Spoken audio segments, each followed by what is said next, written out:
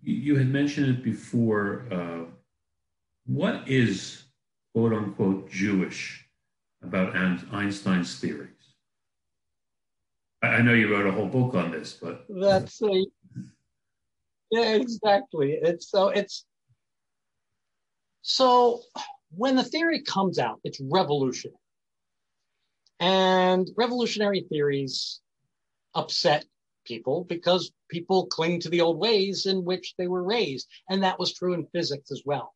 And so there were a number of physicists who wanted to deny Einstein's new theory, which undermined Newton and the physics they learned and were teaching, the physics that as a physicist they identified with.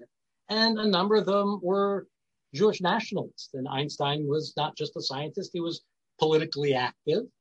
And so to undermine Einstein, they referred to his science as Jewish physics in order to denigrate it. The question that Stephen Stern and I asked is, well, is there any way we can make sense of that phrase and say, yeah, it is. Is there anything that we can, use to justify the Jewish pride in Einstein being a member of the tribe? And there are a number of ways, all the straightforward ways. The answer is no. But there was this one way that we realized is a Jewish way of thinking. And we're not saying that it came from studies. We know, for example, in high school, he did take Jewish religion classes. We have a letter, two letters in exchange on Einstein's 50th birthday. His old Hebrew school teacher from high school sends him a letter congratulating him. And Einstein writes back saying, "It is so wonderful to hear from you, right? I absolutely remember you and your classes. I just don't remember anything from the classes because I never paid attention." So we know, there isn't a lot of content connection, but there is a connection in terms of the way he thinks. And the way he thinks in his special relativity paper of 1905, the paper he uses to launch quantum mechanics in 1905, and again in his paper on the general theory of relativity in 1960, there is a way of thinking that is present in every single one. He starts with an experiment. He says, okay, here's an experiment, very simple, picture.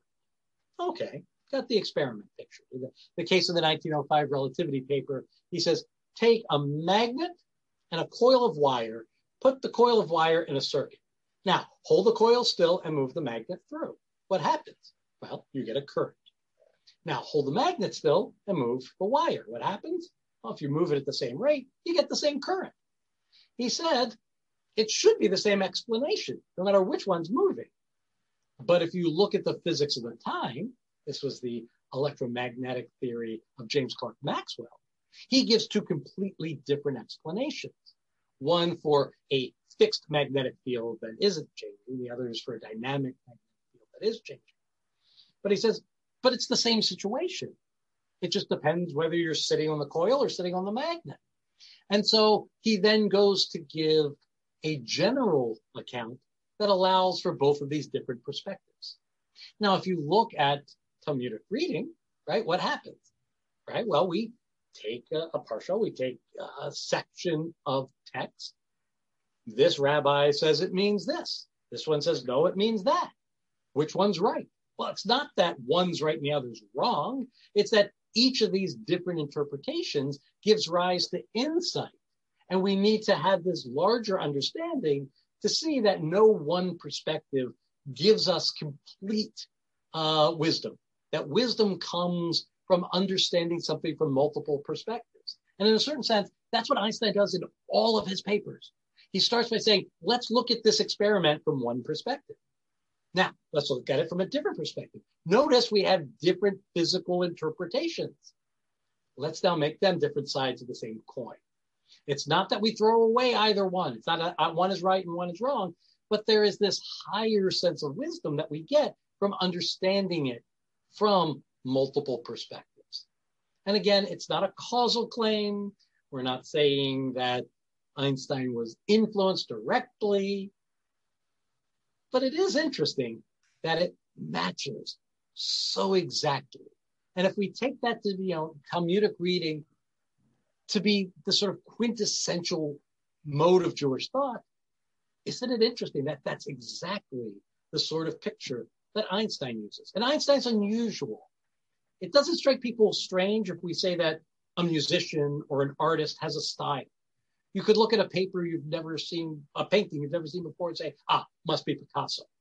Or listen to a piece of music you've never heard and says, must be Bach. But it's actually the same way with science. You think of science as being sort of formulaic, but it actually is creative.